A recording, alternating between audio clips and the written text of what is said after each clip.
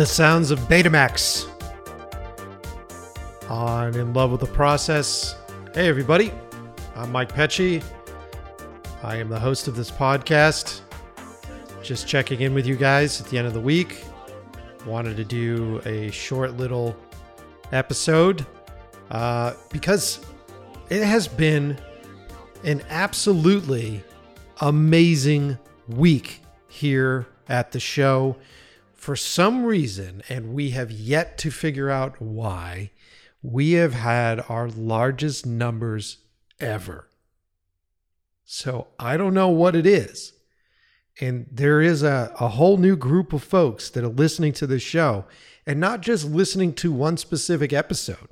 I thought for a fraction of a second, like maybe we did really well with an episode. Maybe one of these new episodes, everybody's been writing to us saying that they're great. Maybe one of these cracked the code and went out there.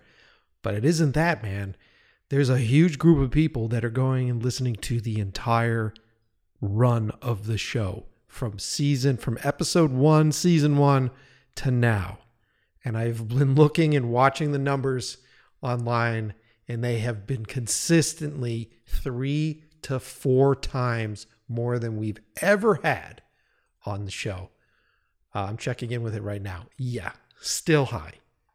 Still high. And this is Wednesday, the 3rd. What is going on?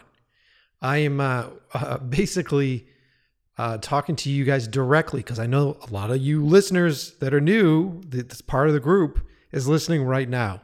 Where'd you come from? How'd you hear about the show? Did somebody post about it somewhere? Are we on a list somewhere? Where did it come from?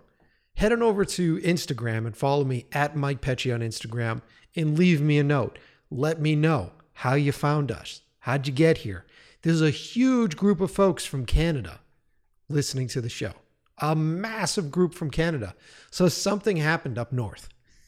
I don't know what it is. Somebody said something, and I'm definitely curious about it because A, I want to thank whoever it is that's promoting us, and then B, I just want to know where you guys coming from. Like one day I woke up and there's a bunch of you little gremlins in our place running around doing shit. Who fed you? Obviously someone exposed you to water, and then someone's feeding you guys after midnight, right? I don't know. I'm pumped about it. I'm excited about it. It's the energy that, there's something so great about working so hard to do quality content. And that's what I've been doing lately for the show. You guys have liked the prior episodes. The Chris Candy episode just destroyed. Last week's episode with Cedric, the guy who directed Kate, and then the Werewolves Within director as well, Josh. All that stuff has been doing really great. And I'm so happy that you guys enjoy the show. I'm so happy that you guys have been writing reviews and communicating with me. And I just wanted to jump on here and spend a little time with you today. Do a little catch-up episode on a Thursday. So let me know, where the fuck are you coming from? Right? Super cool, by the way. Also, let's get into it a bit here. With some of the reviews for the show. I continuously ask you guys to leave reviews for this podcast on Apple Podcasts. Now, I know not everybody is listening to the show on Apple Podcasts. I'm not saying that you need to listen to the show there. But if you have an iPhone, you have the podcast app on your iPhone, just head on in there, type in our show, and leave a review there because those reviews on Apple Podcasts affect our placement. For some reason, that's where it's affected by it. And that I don't think you can leave reviews on Spotify. I don't think you can leave reviews on Overcast. I don't think you can leave reviews anywhere else. So let's see. We've got a couple new reviews this week. Hold on. Super easy to do. Head on over to Apple Podcasts. Look up In Love with the Process by me, Mike Pecci. Scroll down past, I think it's like, 8 episodes, and you'll come to the review section. There you can star the show, whatever you feel like we deserve. I think I'm a 5-star man, but maybe you don't. And you can leave a review. And as promised, I'll read some of the reviews on the episode. Okay, here we go. Love the show. 5 stars. Nice. Thank you so much. Very informative and thoughtful view on the film industry. Well, thank you, Val Songs. I love these names. Another one. Late to the party. 5 stars. The name of this person is This Came Out of Nowhere. Great. When you're an aspiring filmmaker, you're always on the lookout for good content to help further your skills and knowledge base. After listening to a single episode, I was hooked and immediately downloaded 15 to 20 back episodes. Hell yeah. So this is obviously one of the folks that has been listening to the show. Mike has curated not only an interesting podcast, but he brings in interesting and knowledgeable guests. Those conversations are some of my favorite episodes. Check out the Ryan Conley episode. I couldn't stop laughing. Yeah, that's a great one. There's 2 Ryan Conley episodes, actually. And if you haven't heard those yet, Ryan Conley is the creator of Film Riot, which amazing YouTube channel, very informative channel on like how to do specific things. And Ryan and I are buds. One of the things that he does so very well is that through his show, through Film Riot, he creates all these short films and goes through the process of walking you through how he does it. And they do some amazing work there. I think they're down in Texas. They do amazing work down there. And like he'll walk you through exactly how he puts these pieces together, exactly what's going on with it. The funny thing about Ryan and I is that we both, without talking to each other, have made a very similar film. So we both have done the same kind of horror movie. I think his is, what is his called? Is his The Knocking? He's going to hate me that I don't remember it. Hold on a second. Hold on. He's going to hate my ass. What an asshole. Oh my God. Oh my God. Hold on.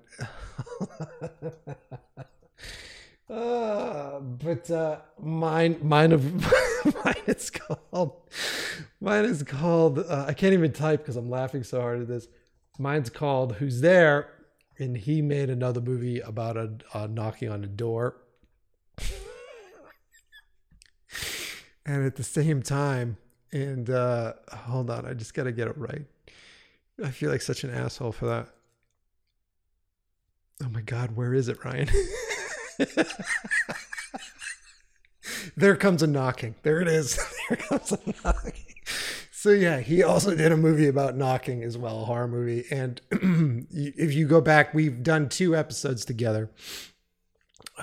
We did a prior episode last year, and we both laugh about that. And this year we also talk about it as well. Both of us are kind of at the same points in our career as far as like we're both repped, we both have agents, we're both out there pitching to studios. And it's this game of like trying to stay patient in the slow moving process of making a movie. So it's a great episode. Ryan's a great dude. I'm happy that you liked the show. This Came Out of Nowhere. Username This Came Out of Nowhere. Like I said, leave reviews for the podcast. We'll read them on the show. I always repost reviews, really nice stuff that you guys say on the Instagram account. And there you can also leave suggestions for the guests that you want to have on the show. And we'll totally do that. And this week, like I said, this week has been so great to have, you know, our highest numbers possible.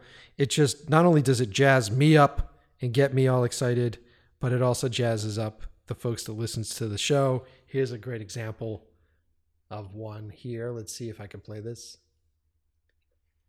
Hold on. The production value on today's episode is through the roof, everybody. Hold on. Hey man, you got sound, the stock's going up, baby. They got to let you direct now, the stock's going up.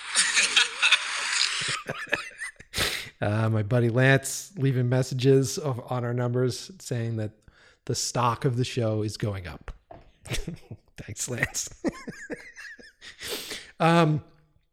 Yeah, very, very fucking excited I'll tell you what I'm not excited about, though. One of the other reasons why I'm on here sort of sitting down with you and doing a catch-up was that I was scheduled to do a recorded episode, remote recorded episode today. And fucking Zencastr. I'm telling you guys, I'm always bitching about Zencastr. I've been using them for multiple years now. Epic fucking fail today, Zencastr. Like, I am just about actively, I'm ready to look for somebody else. Like, epic fucking fail.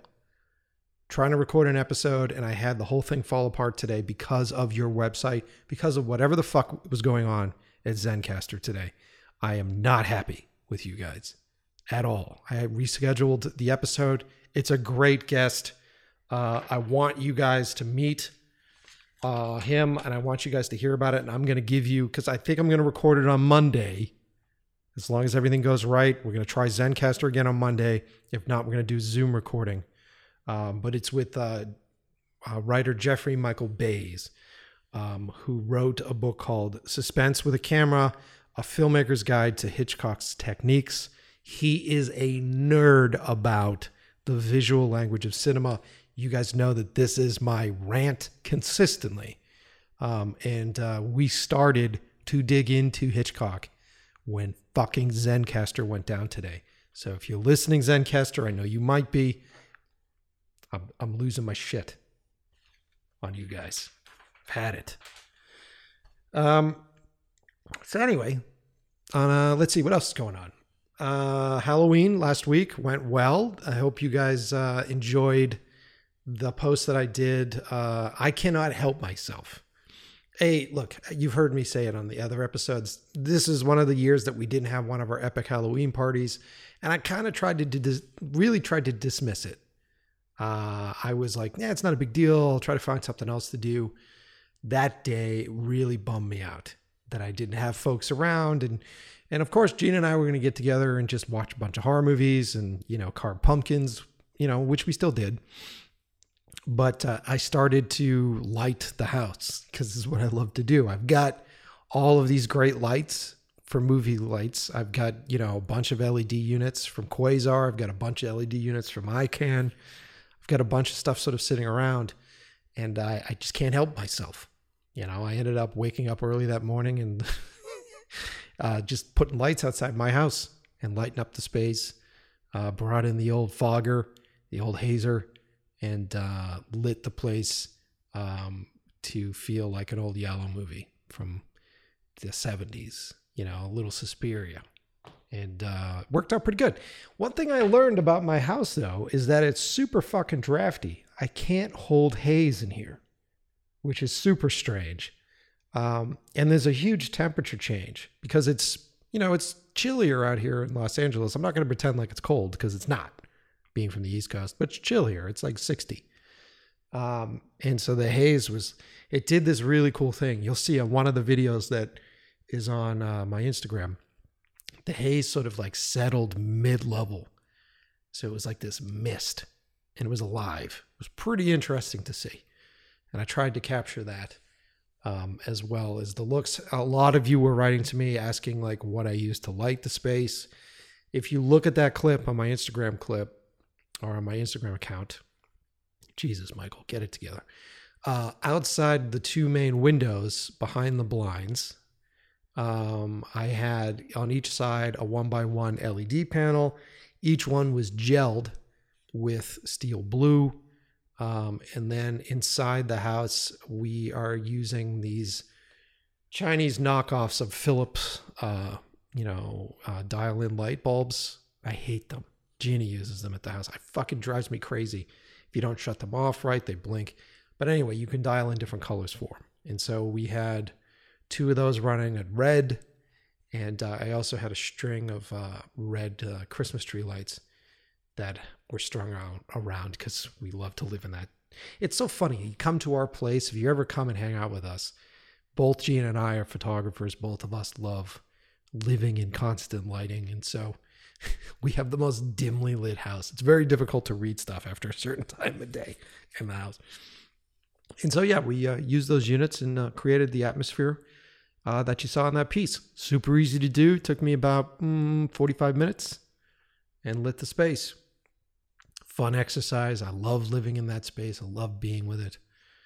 When you do good lighting, for when you see like great contrast and great color contrast, it's just like, oh, it's like having a plate with a really great steak on it. It's just so tasty to me.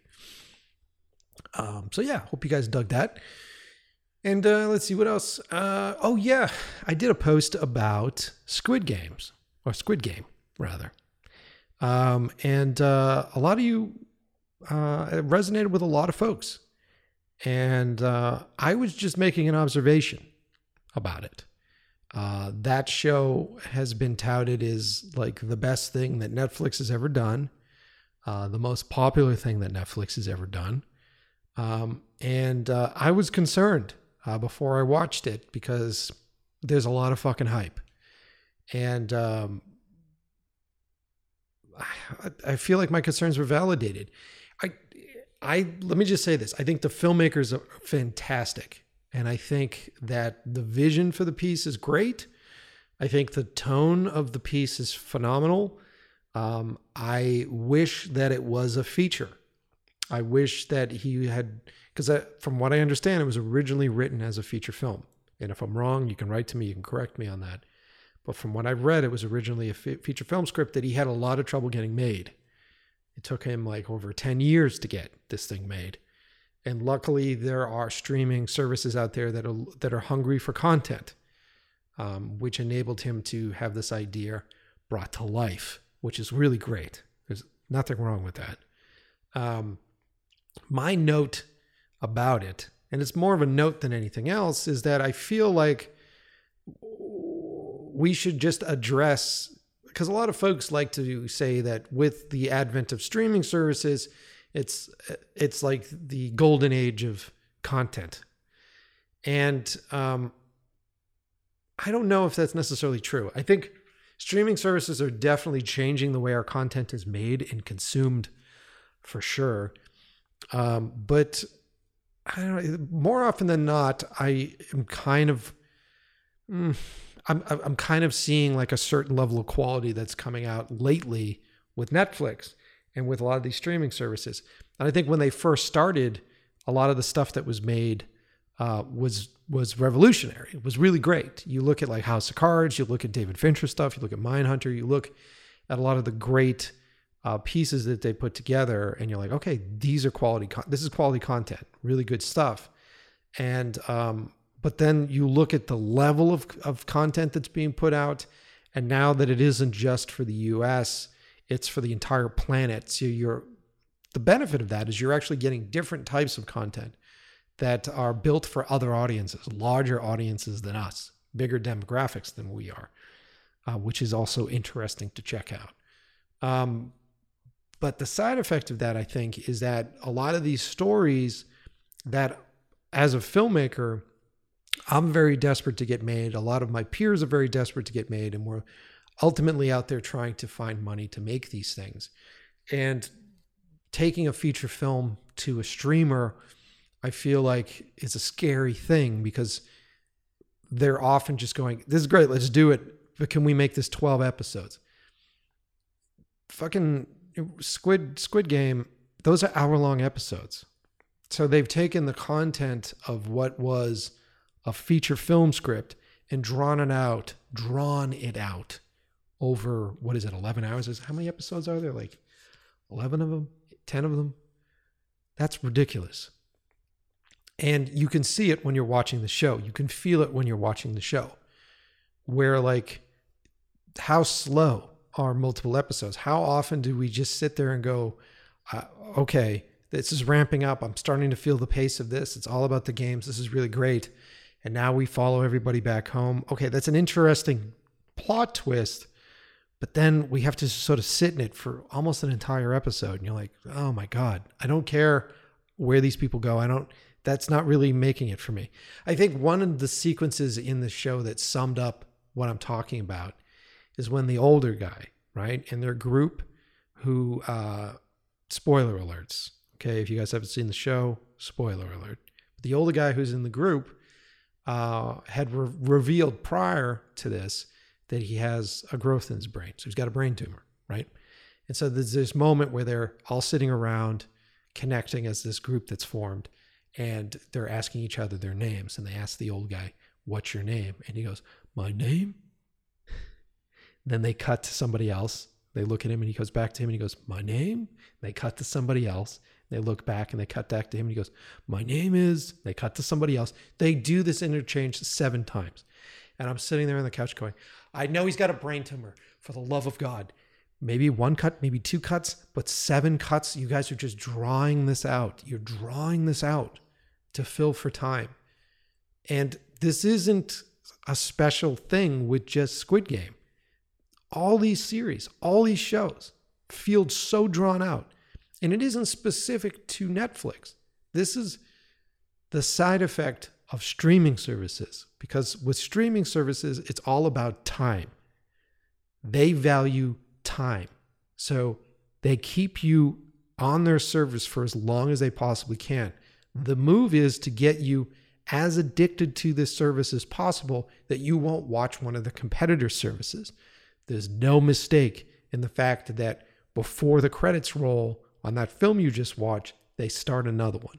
They want you to stay completely enthralled with this stuff. That's the new thing. Prior to this, it used to be box office, right? Opening weekend. All about the first opening weekend. It's all about the excitement of that first opening weekend.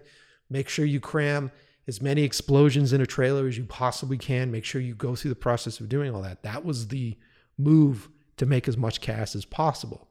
But it shifted now. It's now shifted to time. Time is the commodity. Time is what everything is worth right now. And how many of these apps, how many of these services are struggling for your time? Whether you're talking about this right now, how much time are you taking just to listen to me talk about this? How very meta is this right now, right? Podcast services, television streaming services, fucking apps, Instagram, all these places, they're just struggling for time. And so being somebody who creates stuff, being somebody who tries to put things together, I find this stuff to be very dangerous because I am losing time.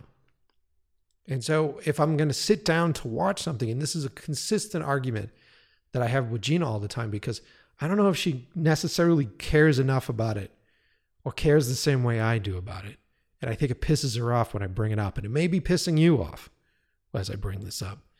But I get frustrated if I watch something and I feel like it starts to draw itself out. And there are so many series right now that I started. Why the Last Man? I started the one on Apple, the Asimov one on Apple. What the fuck is that one called? Not iRobot. It's going to come right to me. Not Revelation. What the fuck is the name of that show? Foundation. A bunch of these programs, and the formula's there on each and every one of them.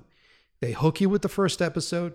Normally they'll hire a director that is from cinema somewhere, from film somewhere, to come in and set the tone, set the atmosphere. And maybe that director will do 1 episode, maybe 2 episodes, and then he's out or she's out. And then it's replaced by all the same television directors, folks that have done episodes of The Walking Dead. Talk about another time suck. Episodes of The Walking Dead, episodes of Atlanta, all these different shows. These television directors come in and try to work within the tone set by the showrunner and by the first director that comes in and sets that tone. So it's like, you know what it reminds me of? It reminds me of comic books. And it reminds me of Image, when Image started in the 90s. There were a bunch of really great fucking books that came out. Books that were drawn by like Jim Lee, by some of the best artists. And these artists knew how to do amazing covers. These artists knew how to do incredibly dynamic books. It was the whole reason why we jumped to Image. And it also happens in DC. It happens everywhere. And so they hire the big name writers or the big name artists to come in and do it because it's a visual medium. And you get about, if you're lucky, 10 issues, 11 issues, 12 issues into the book. And suddenly that artist is just doing the cover. And you open up that book and you're like, what is this lame art? Who's this artist that doesn't live up to what it is that I subscribe to? Or even worse, there are these artists that are desperately trying to replicate the work of the larger artist that's doing those books. And you're seeing this a lot with directing right now, where you're hired because you have the ability to replicate, very closely replicate the work of the director that set the show. Or even in filmmaking. So like everybody's all over Fincher's nuts with everything that he's doing. And so how good are you at replicating David Fincher's stuff? Gina just watched this trash trash movie last night. I'm not going to remember the name of it, but man, they wish they were Fincher. All the way down to the score. It's like they tried to call Trent Reznor and he just didn't respond to their calls. And so they just temp tracked the entire movie with like Gone Girl score. And then they hired some poor composer to come in and desperately try to replicate that. And you're just seeing this everywhere. And so what am I bitching about? Am I bitching that these services exist? No. Am I bitching at, the fact that we have all this content? Maybe I'm slightly sort of headed in that direction, because now the question is quantity better than quality? That comes back to my initial question. Quality versus quantity, right? And you start to look at these shows and you look at Squid Games, right? The most successful series on Netflix. We have to take their word for it because the streaming services hold on to their statistics lock and key with an iron fist, because that is what all these apps, that is what all these things are built there for, is for tracking statistics. So they're going to hold on to those statistics. But there was a leak about a lot of stuff, supposedly. And so it turns out that Squid Games is, what are they saying? Someone was saying, here, let me see if I can find it. Squid Game will generate nearly $900 million for Netflix, despite costing only $21 million to make, reports say. This is on Business Insider on their website. Let me just say that again. Squid Game will generate nearly $900 million for Netflix, despite costing only $21 million to make. $21 million to make, which is insane. There was another article that I was reading where everybody was saying that the director of the show must be rich, must be wealthy. And his comment back was, no, I don't get a bonus. I don't get an additional bonus for this. The show only costs $21 million to make. And you go, oh, wow, that's $21 million. That's a lot of money. If there are 10 episodes of the show, that's $2 million an episode, $2 million for an hour of content. Right? And if you look at, there's another really interesting thing on Business Insider here. Netflix reportedly spent $21 million on Squid Game. Its all-time biggest hits. Here's how it compares to the other show budgets. Okay. This is fascinating. Scrolling down here. Squid Game was the biggest hit series ever, with 111 million member households watching it since its debut. The streamer's second biggest series since Bridgerton, which was watched by 82. Netflix is investing heavily in the show's home country of South Korea, committing $500 million to the region that year, according to Variety. But at 9 episodes, Squid Game, 9 episodes, Netflix cost Netflix about $2.4 million per episode, okay, which is a much smaller sum than many of the company's other shows. Stranger Things and The Crown cost $8 million to $10 million an episode, which is reports from Variety. Stranger Things Season 3 is Netflix's 6th biggest launch, and no season of The Crown is in the top 10, although the season 1 for this drama. Disney Plus and Marvel shows like WandaVision and Falcon and Winter Soldier have movie-sized price tags costing as much as $25 million per episode. Of course they do. They look like they cost $25 million per episode. Not to mention the fact that the big draw for those shows are the celebrities, the actors that are coming from the franchises, and you bet your ass they're asking for a big price tag to do that crossover. The first season of the Star Wars series, The Mandalorian, had a budget of $15 million per episode, which would price the entire 8-episode season at $120 million. Okay, so as we talk about this stuff, there's a lot of things that come to mind, right? One, in this current business plan, or in this current business strategy of the streaming services, which Netflix got everybody really attached to by dropping entire seasons, right? Binging a series, binging a show. So they drop the entire run of, House of Cards, which was revolutionary, because prior to that, it would take you time to do each episode, and the actors would get a break, and you'd do a bit, and you'd shoot a show or two every couple weeks, and then try to stay ahead of the release schedule for these shows. If you want to know more about this, I've had multiple TV directors on the podcast. Go into inlovewiththeprocess.com and click on our directors section, and Leslie talks about it. A bunch of the DPs. I've had the DP from, oh my God, Jesus Christ, Michael. See, this is what happens when your brain shuts down. Not The Vast. What was the sci-fi show? The Expanse. I've had the DP from The Expanse on the show as well, talking about it. So the side effect of the binging and the side effect of having to create all this content and keep us interested and involved is the productions are ridiculous. So you suddenly have,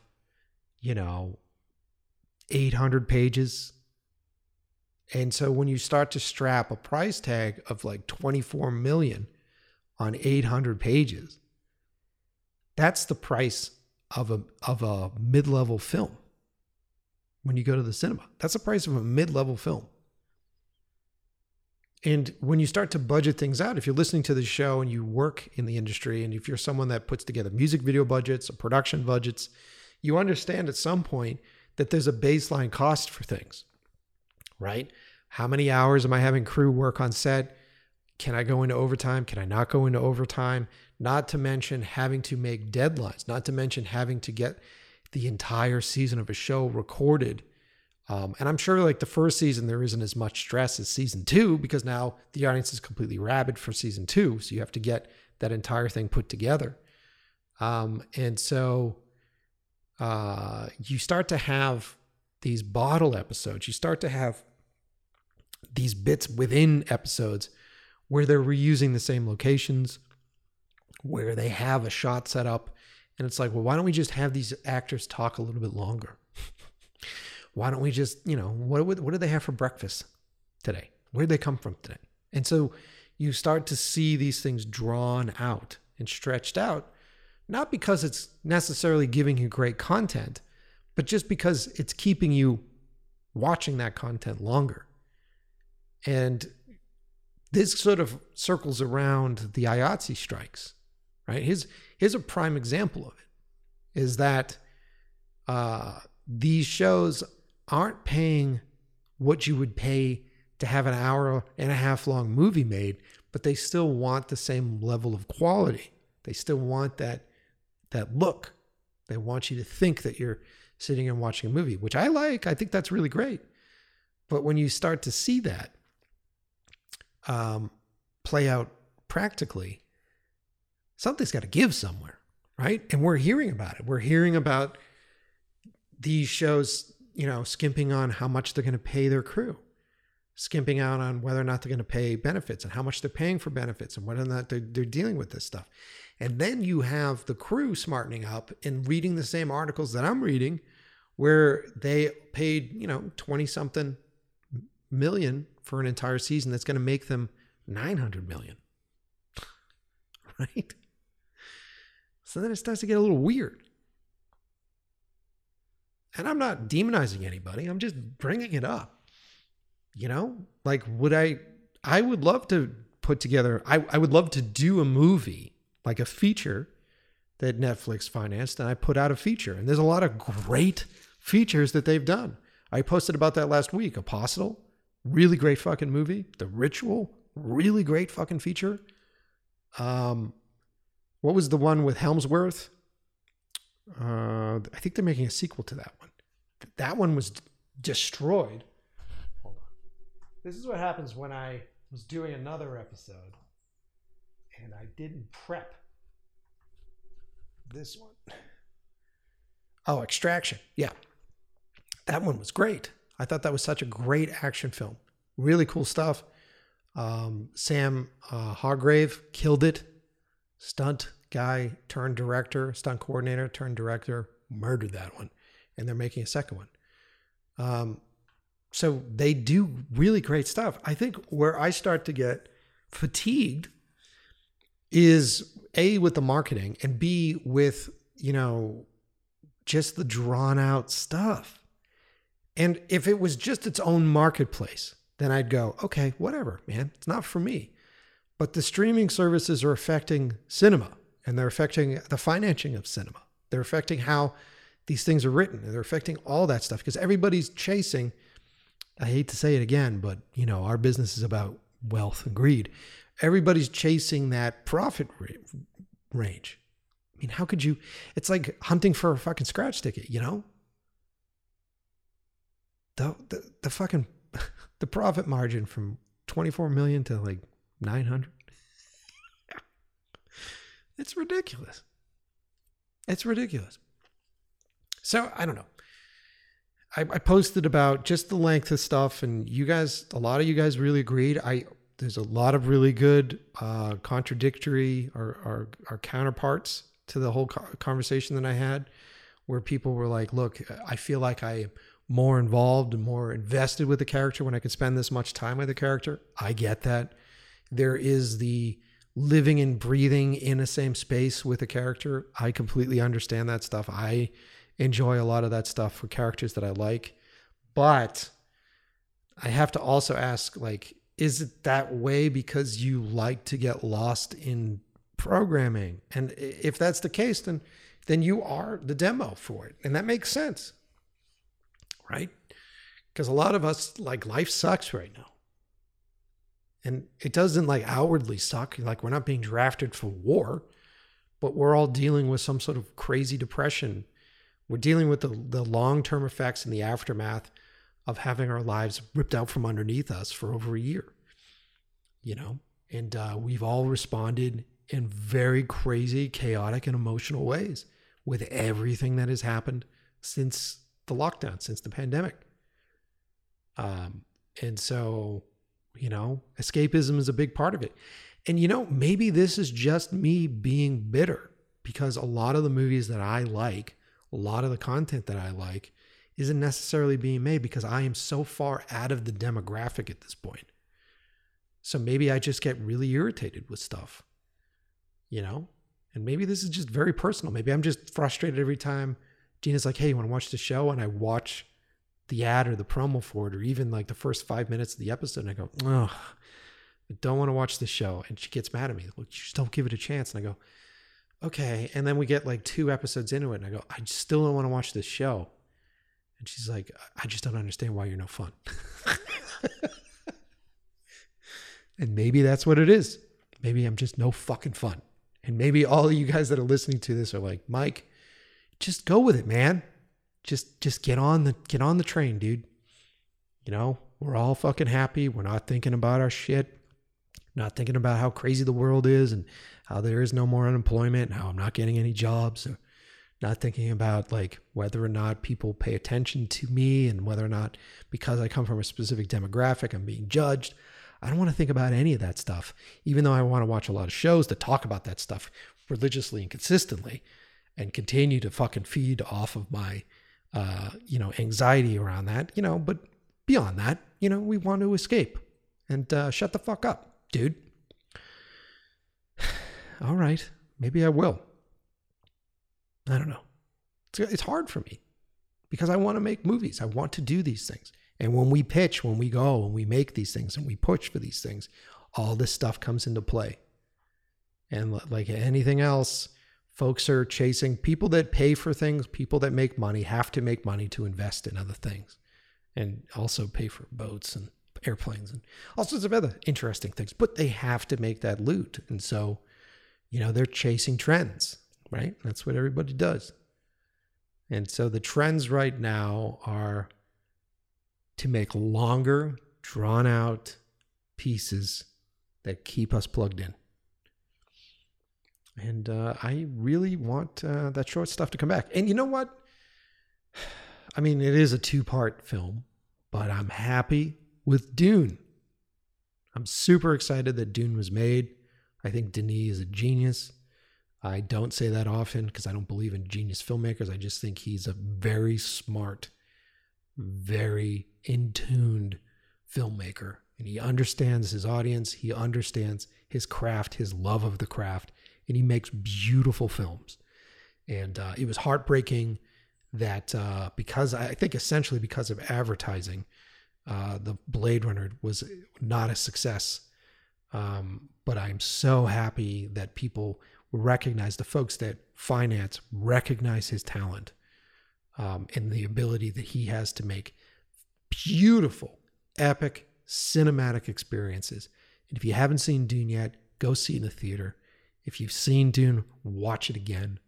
That movie is loaded with so many beautiful examples of what you can do with cinema. And so it does exist. There's a lot of really great stuff out. This is actually a really good time for movies. I'm excited. I still haven't seen Last Night in Soho. Very excited to see that. Antlers is on my list. I want to see Antlers. I almost went and I saw Halloween 2 the other day. I don't know how I'm feeling about it. Maybe. Let me know what you guys thought. I know a bunch of you saw it. Tell me whether or not I should see it. Drop me a message on Instagram. Let me know. But yeah, there's a lot of great movies out. So I'm not bitching. I'm just expressing my observations with what's happening in the industry right now and sort of expressing my concerns with what's happening. Because if we don't talk about it, then it's not in the consciousness. And then I just feel like, that mouse in a maze with all the rest of you that are just like, do I smell cheese? We're just sort of like mindlessly wandering around. And at the end of the day, I don't like it when the artists have no say, So anyway, I don't know. That was just a rant. Hopefully it's constructive and not destructive. But anyway, thanks everybody for listening to the show, and a big welcome to all the new listeners. Big shout out. And don't forget, let me know how you heard about this show. How'd you hear about this show? If you guys are listeners in Canada, how'd you get tuned in? Because I'm watching you. I see those numbers. There's a big group of you from Canada that are now fans of In Love with the Process. So thank you, everybody. That's it. Let me wrap this up. Let me play a track here. There we go. That's the final bit for today's little catch up. I will see you all next Tuesday with a brand new episode. Very excited about it. I'm not even going to tease it. Stand by. Make sure you subscribe on whatever podcast delivery system you listen to. And I'll see you next week.